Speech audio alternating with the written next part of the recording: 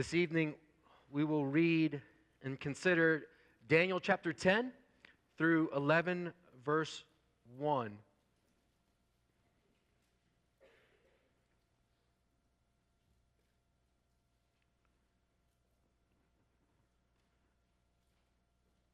After tonight, we'll be in Daniel two more times before the end of this year.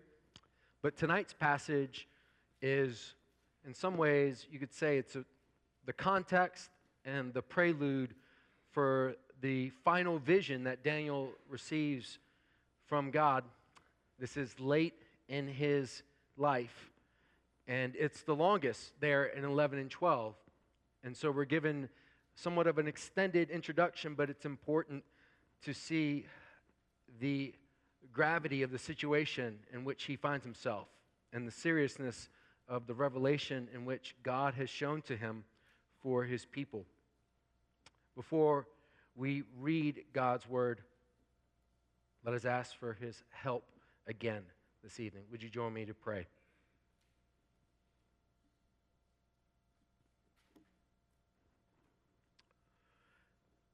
God, I give thanks for my brothers and sisters here tonight.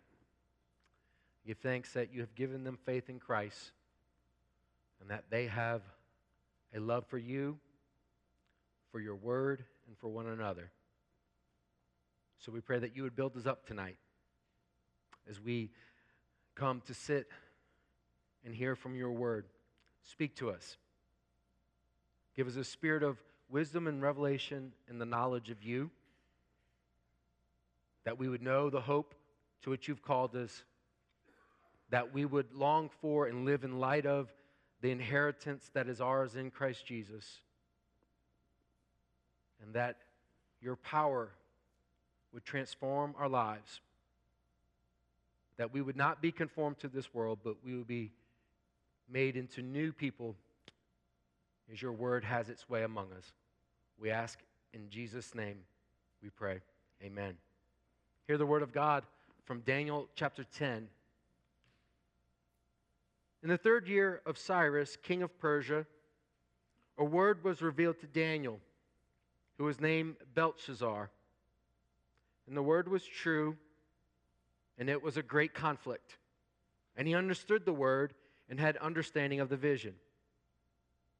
In those days, I, Daniel, was mourning for 3 weeks. I ate no delicacies, no meat or wine entered my mouth, nor did I anoint myself at all for the full 3 weeks.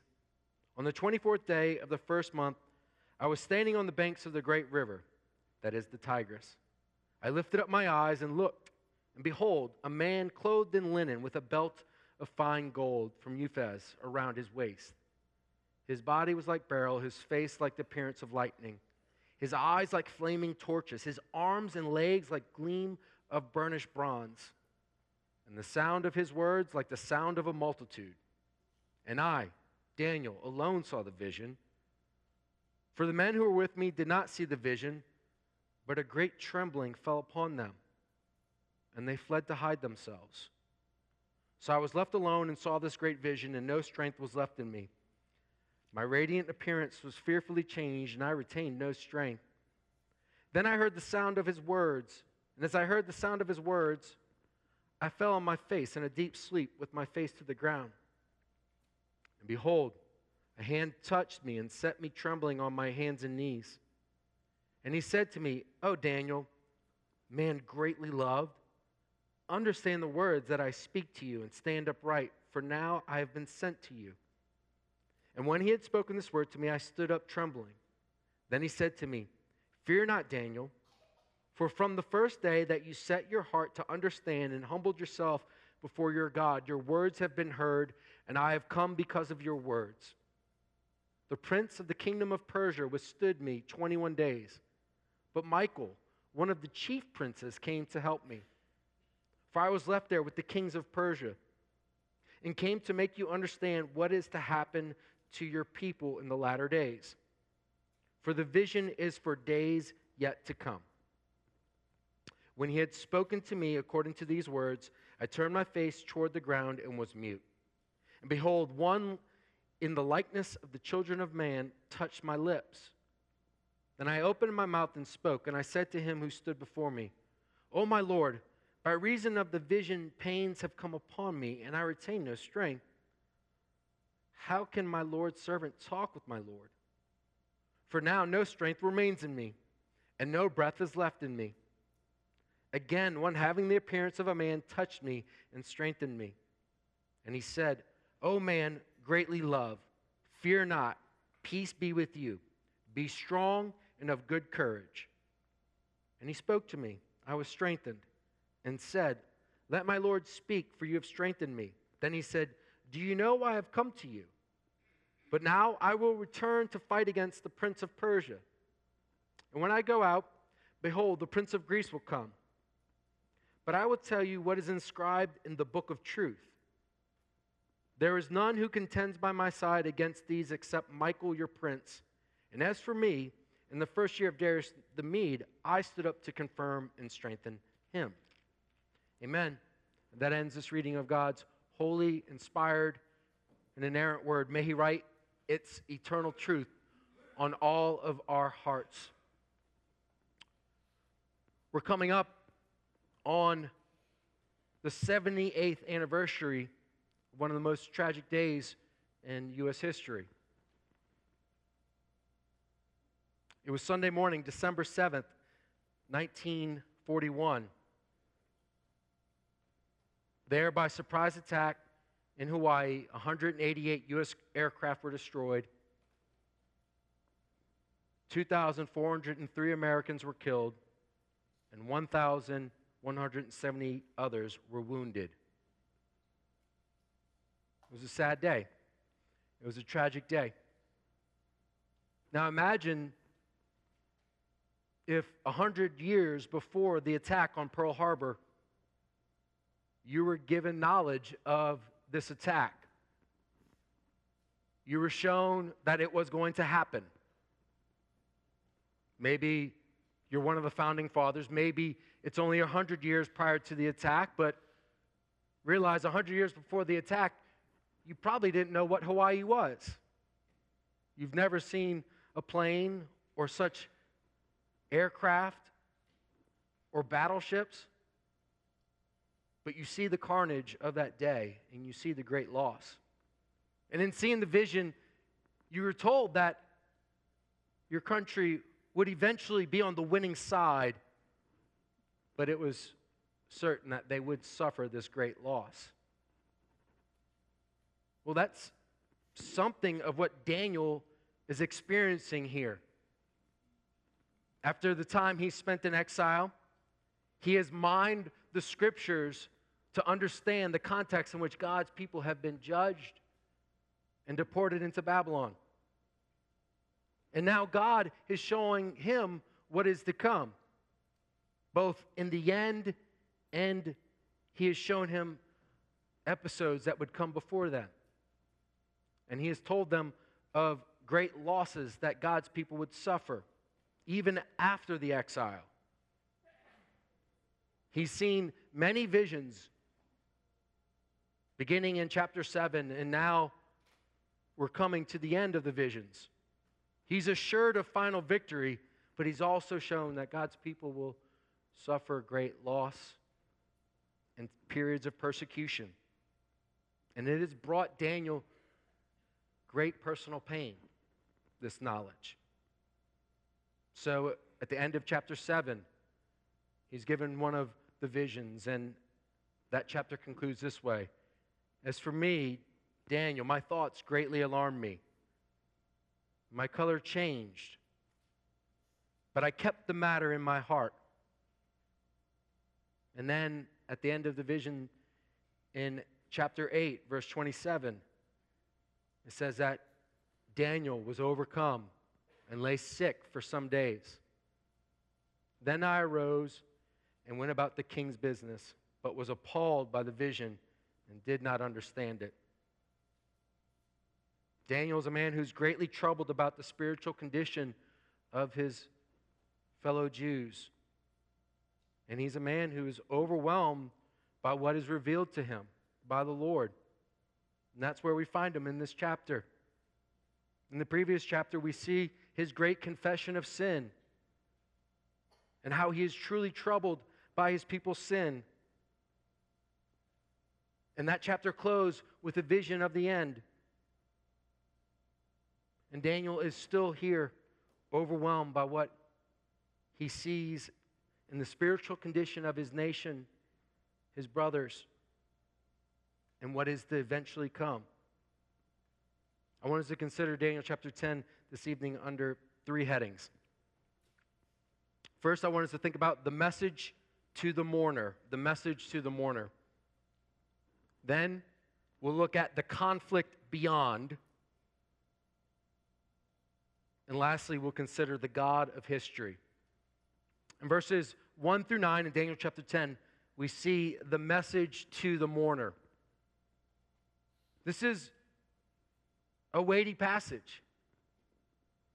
As we've just considered Daniel's life here at the end and how these visions affect him, many of us can relate to the time when you get news that just drives you to your knees or makes you sick to your stomach. And here Daniel is in one of those conditions. He is mourning. Why is he mourning? Well, the context is that God's people have been released after the time of the exile. That the period prophesied by Jeremiah has been fulfilled. And as Ezra tells us in Ezra chapter 1, in the first year of Cyrus, king of Persia, the word of the Lord by the mouth of Jeremiah was fulfilled. And the Lord stirred up the spirit of Cyrus, king of Persia, so that he made a proclamation throughout all of his kingdom. And he put it in writing. Thus says Cyrus, king of Persia, the Lord, the God of heaven, has given me all the kingdoms of the earth and has charged me to build him a house at Jerusalem, which is in Judah. Whoever is among all his people, may his God be with him, and let him go up to Jerusalem, which is in Judah, and rebuild the house of the Lord, the God of Israel. And he is the God who is in Jerusalem. And let each survivor in whatever place he sojourns be assisted by the men with his place, with silver and gold, with goods and beasts, besides freewill offerings for the house of God that is in Jerusalem. Daniel lived to see this day. He had waited decades. And now, chapter 10 begins, and it gives us the time marker in the 3rd year of Cyrus, king of Persia. A word is revealed to Daniel. In the 1st year, God's people are allowed to go back to Judah. And that through King Cyrus, God has commissioned them to rebuild the temple. Daniel's mourning because the first flight of exiles back to Judah wasn't very impressive. Not many have returned. And in fact, the rebuilding of the temple has ceased. Cyrus, now 3 years into his rule over what was the Babylonian Empire, his son, Cambyses, has delivered an edict and told them to stop building the temple. So Daniel is mourning what has happened. It was so close to what he had dreamed for decades. And now, he doesn't know what to do. He's crying out to God. So that's the first time marker there in verse 1. But there's another time marker that marks when this happened for Daniel. It says that it was the first month of the year that he's gone on this 3-week fast and mourning. The first month of the year in the Jewish calendar would have been when they would have celebrated the Passover. And here he is, several years in, and there's no Passover observance, even though they were allowed to return to Jerusalem. This should be the time of feasting, but instead Daniel is fasting. He should be anointing himself as a sign of rejoicing, but instead he is mourning. And this is when God sends a message to Daniel. He sends a messenger to Daniel. There in verse 5, we get a description of this person. Look back there with me in your Bible. Daniel 10, verse 5. Daniel said, I lifted up my eyes and looked. Behold, a man clothed in linen with a belt of fine gold from Uphaz around his waist. His body was like beryl. His face was like the appearance of lightning. His eyes like flaming torches. His arms and legs like the gleam of burnished bronze. And the sound of his words like the sound of a multitude. Here, this person that has come to Daniel has translucent precious stones covering them. There's lightning that goes forth from them, flames, shining metal. What we have here is something that's basically beyond description. It is such a sight that it is awe-inspiring and fearful, terrifying. And here in this person that God has sent, a messenger from another realm, the very description of them is what Daniel needs in his time of mourning. Daniel has questions on what is God doing with his people and what are the Jews doing. And God sends this messenger, and this messenger in his very appearance has something that Daniel needs to be reminded of. We look at several things about its description. It resembles descriptions of what we see in Ezekiel, of the glory of the Lord. And it resembles also times in which the first chapter of Revelation, Jesus is described as a conquering victor and warrior in similar descriptions. But what stands out is that we're told of this messenger wearing linen garments. Linen seems to be the part of the description that doesn't fit in with this vision. Precious stones, gold, burnished bronze, and linen. Well, linen would have reminded Daniel of the priestly garments. Exodus 28, 42 through 43, where Moses tells that Aaron and his sons who would serve as priests, that they were to wear linen garments. So in the time in which they should have been observing Passover, he meets this messenger who in some ways resembles the priests, the one who would have officiated and led the worship of God in the Passover ceremony, the one who would have received the sacrifices for sins, the peace offerings, the sin offerings, the one who would have gone into the Holy of Holies once a year on the Day of Atonement. Daniel, in his despair and in his mourning, God wants to tell him something.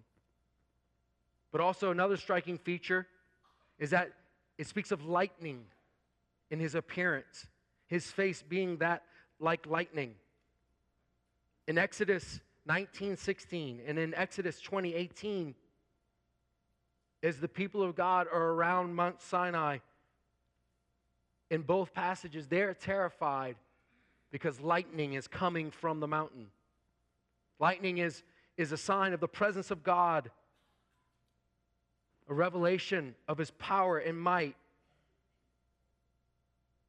And it is here this man with the linen garments and the sound of lightning, the appearance of lightning. The messenger is part of the message that God wants Daniel to get a hold of. That he is a God who has not changed. That he has remembered his promises to his people. That he is a God who has provided a way of atonement and forgiveness and reconciliation, who has given them the priesthood, who has instructed their worship, who has provided offerings for sin, and he is the God of great might and power. Everything that God's people need, he still is that. That though they do not live that way, that though they have no driving impetus to rebuild the temple, God still is who he is for his people. He has not changed. and he will not change. And Daniel, in great mourning and certainly disappointment, God comes to him through this messenger in this way. But then, the messenger brings a word, he brings a vision, but in doing so, he tells Daniel that he's been delayed. So in verses 10 through 14, he tells him of the conflict that is beyond the realm in which Daniel can see with his natural eyes. Now, the question for many is trying to identify exactly who this messenger is. And it's here in verses 10 through 14, I think is very helpful. There are those who would want to say that, is this messenger because he resembles the glory of the Lord in the book of Ezekiel, and particularly the vision of Christ in Revelation chapter 1, that could this be a pre-incarnate Christ? But here in the text, in Daniel chapter 10, verse 11, this person comes and he identifies himself as a messenger. He comes to speak on behalf of the Lord. He comes to speak with a message from the Lord. And then particularly in verse 13, this person who's come to Daniel says that he was resisted. He said that the prince of the kingdom of Persia withstood me 21 days. It would appear that the prince of the kingdom of Persia is a demonic spiritual influence over the kingdom of Persia. And in the realm that goes beyond our natural viewing, there has been a conflict between this messenger and this demonic being. So the fact that this messenger was withstood for 3 weeks, I think gives us good reason to say that it's not the pre-incarnate Christ that is here. Because it wasn't until Christ's incarnation that he knew any humility or suffering in any way. And to be withstood by a demonic power is not something that the Lord of glory just takes sitting down. But what's important here is that as he is moving towards explaining the vision that will be in 11 and 12, we're giving a peek into a window that is so easy to dismiss. There's a conflict in the spiritual realm that goes beyond what can be observed with our 5 senses. And now this man has come to him, a messenger.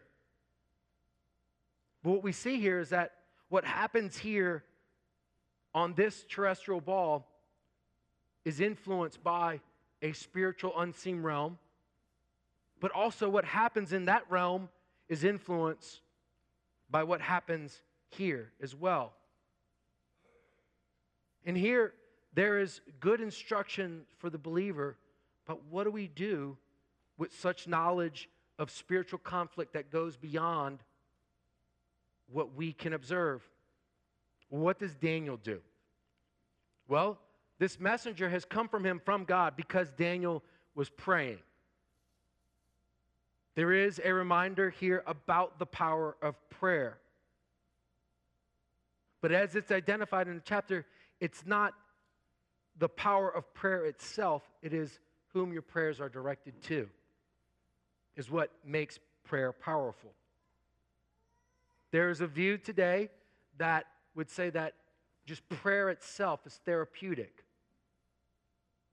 And so there are those who would consider themselves agnostic, but at times would be okay with the practice of praying, expressing what's on your mind, expressing what's troubling you.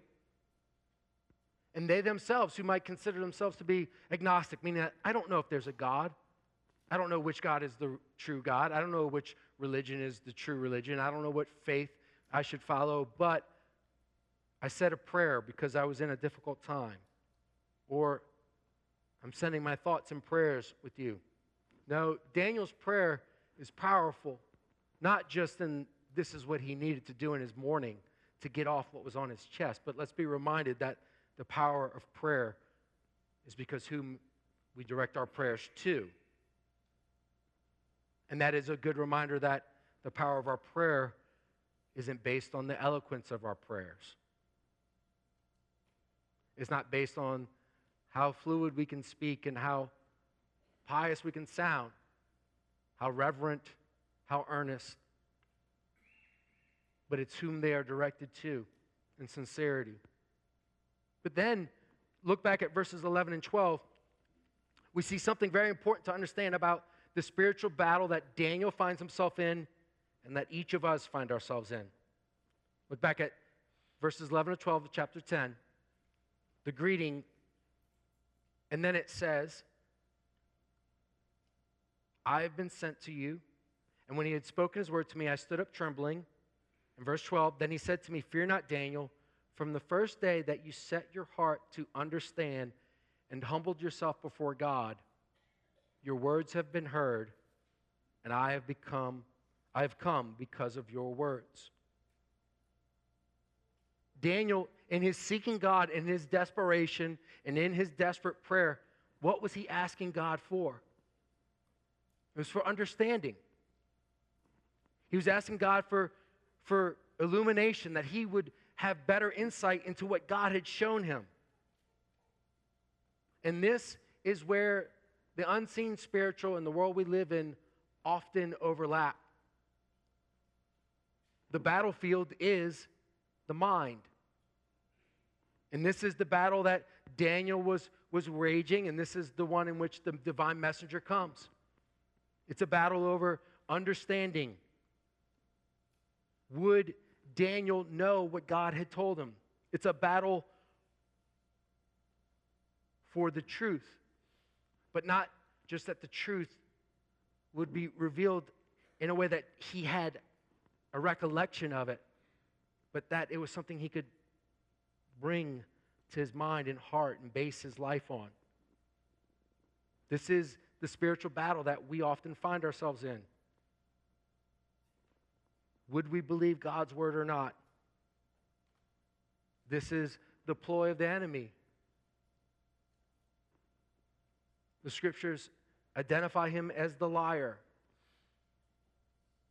How would he try to attack most of our lives? It would be with lies. How would his minions and demons seek to lead us astray? It would begin with planting thoughts and ideas and temptation in our mind. There is the battle over the mind. The enemy is a liar.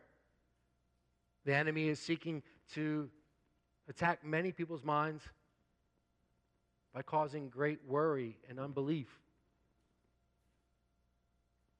And in doing so, he is like a roaring lion seeking whom he may devour. And that's why the Apostle Peter says we are to then those anxious thoughts, those anxieties, we are to bring them to God. Romans 12:1, the apostle tells us that we are to be transformed by the renewing of our mind. That we aren't to be conformed to this world that is still, for the time being, until Christ's return, under the influence of Satan. But we are to transform by the renewing of his mind. Here, it is amazing that in a passage about this great spiritual conflict that Daniel's given insight into, it does come back to prayer and studying the Word of God. We are to hide God's Word in our heart that we would not sin against Him, that we would not be treasonous, that we would not be swayed by our enemy. And in the context of what Daniel is seeking, understanding into God's Word and going to God in prayer, there is a comfort for the people of God in the spiritual battle we find ourselves in. Did you see the comfort in the passage? Back to verse 11. And he said to me, O Daniel, man greatly loved, understand the words that I speak to you. a man greatly loved. This could be translated, the one in whom the Lord takes delight. Daniel is in a situation where he is asking God why. He's asking God when. This is not how he expected the end of the exile to come about. He is greatly burdened and disappointed with what is happening with God's people and their sins. And at some point, he may have been tempted to believe the lie that he was cast off. We don't know why he didn't go back to Jerusalem and try to rebuild the temple. I think we could safely go with he was a very old man at this point. He's spent 7 decades in Babylon, and he was brought there as most likely a teenager. He may have stayed behind because he might not have been of good use. There may have been commitments in the king's court. We don't know the reason why he didn't go, but it would seem that maybe he is struggling with despair and that God has cast him off and forgotten his faithfulness. That the Lord has forgotten Daniel's faithfulness now for many, many years. So this messenger tells Daniel, the Lord still delights in you. Don't look at what is happening and trust. Trust that his love is enough for you. Trust that his love is not lost because you feel alone and because you feel separated from what you longed for so long.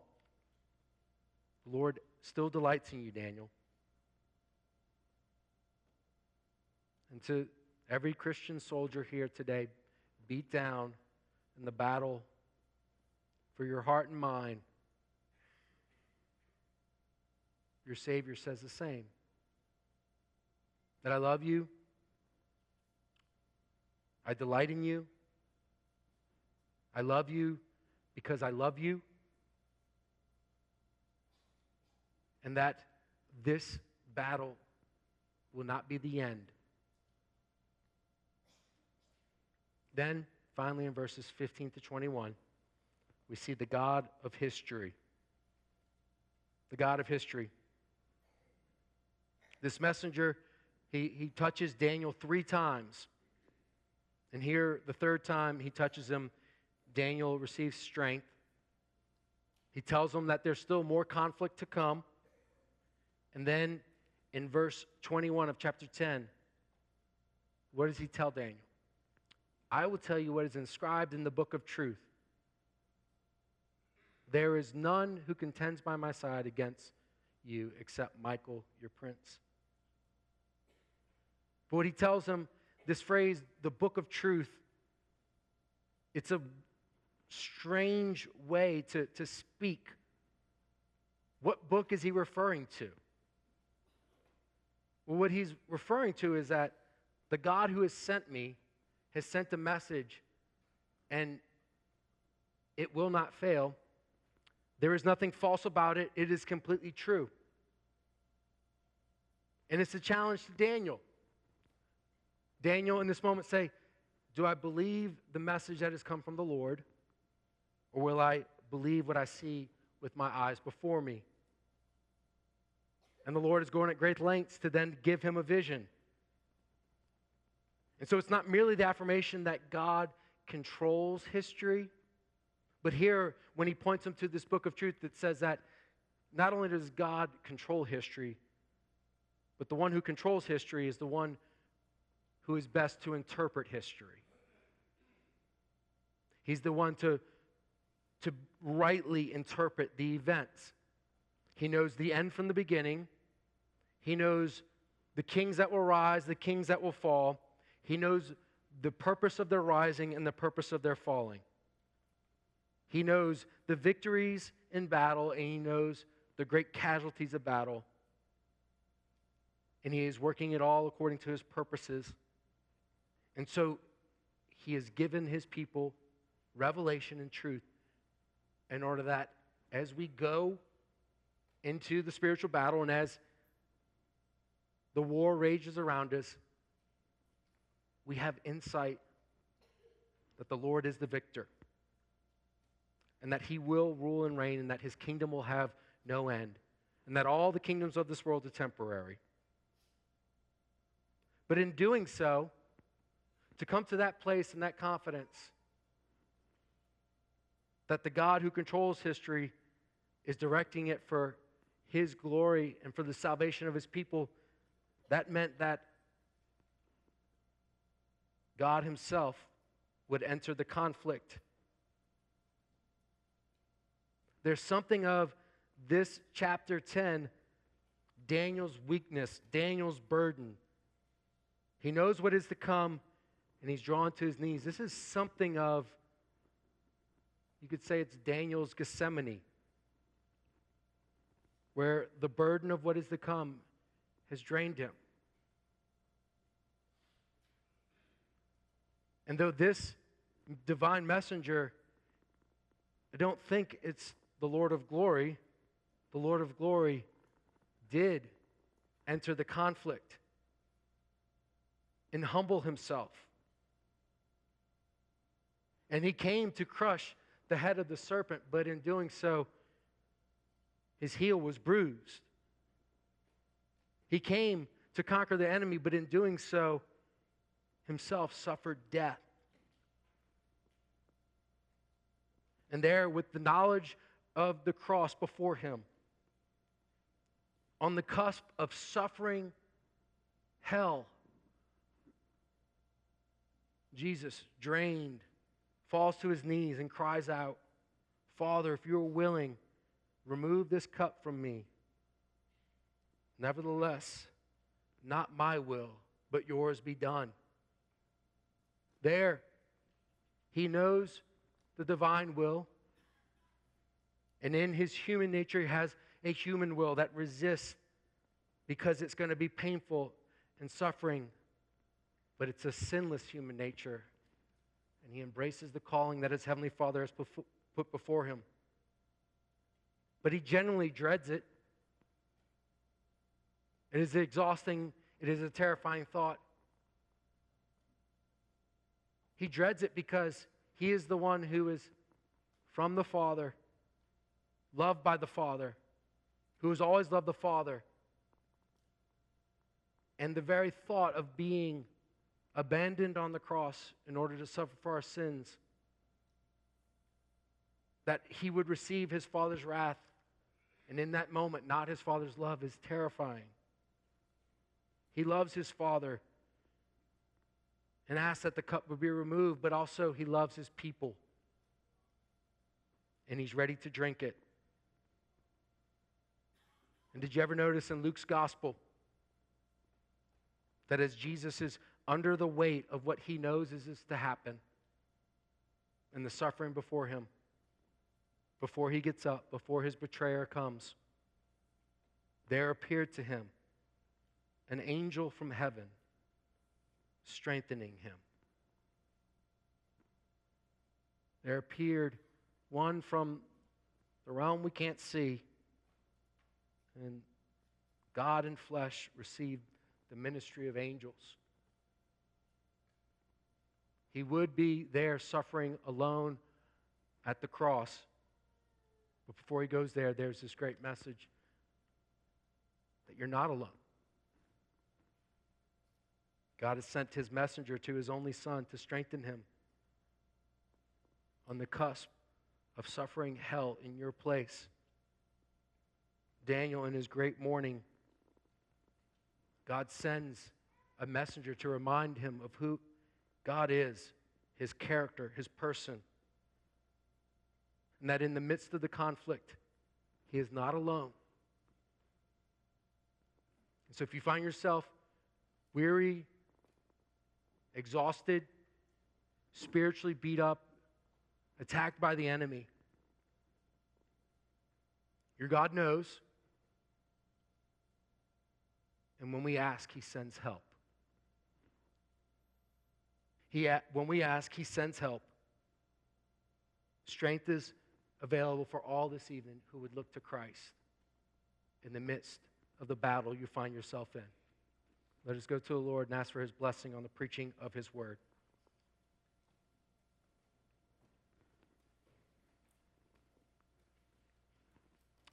Our great God, in the midst of great trouble, in the midst of sleepless nights, or in the midst of confusion and frustration over what is happening, and when we are unclear what is next, we're reminded that you do not leave us, that your angels are battling for us, and that your Son has won the final victory. And so in the midst of persecution, famine, nakedness, and sword, in the midst of counting ourselves as sheep ready for the slaughter, we know that we are more than overcomers through him who loved us. Help us by your Spirit to look to the one who is victorious on our behalf. In Jesus' name we pray. Amen.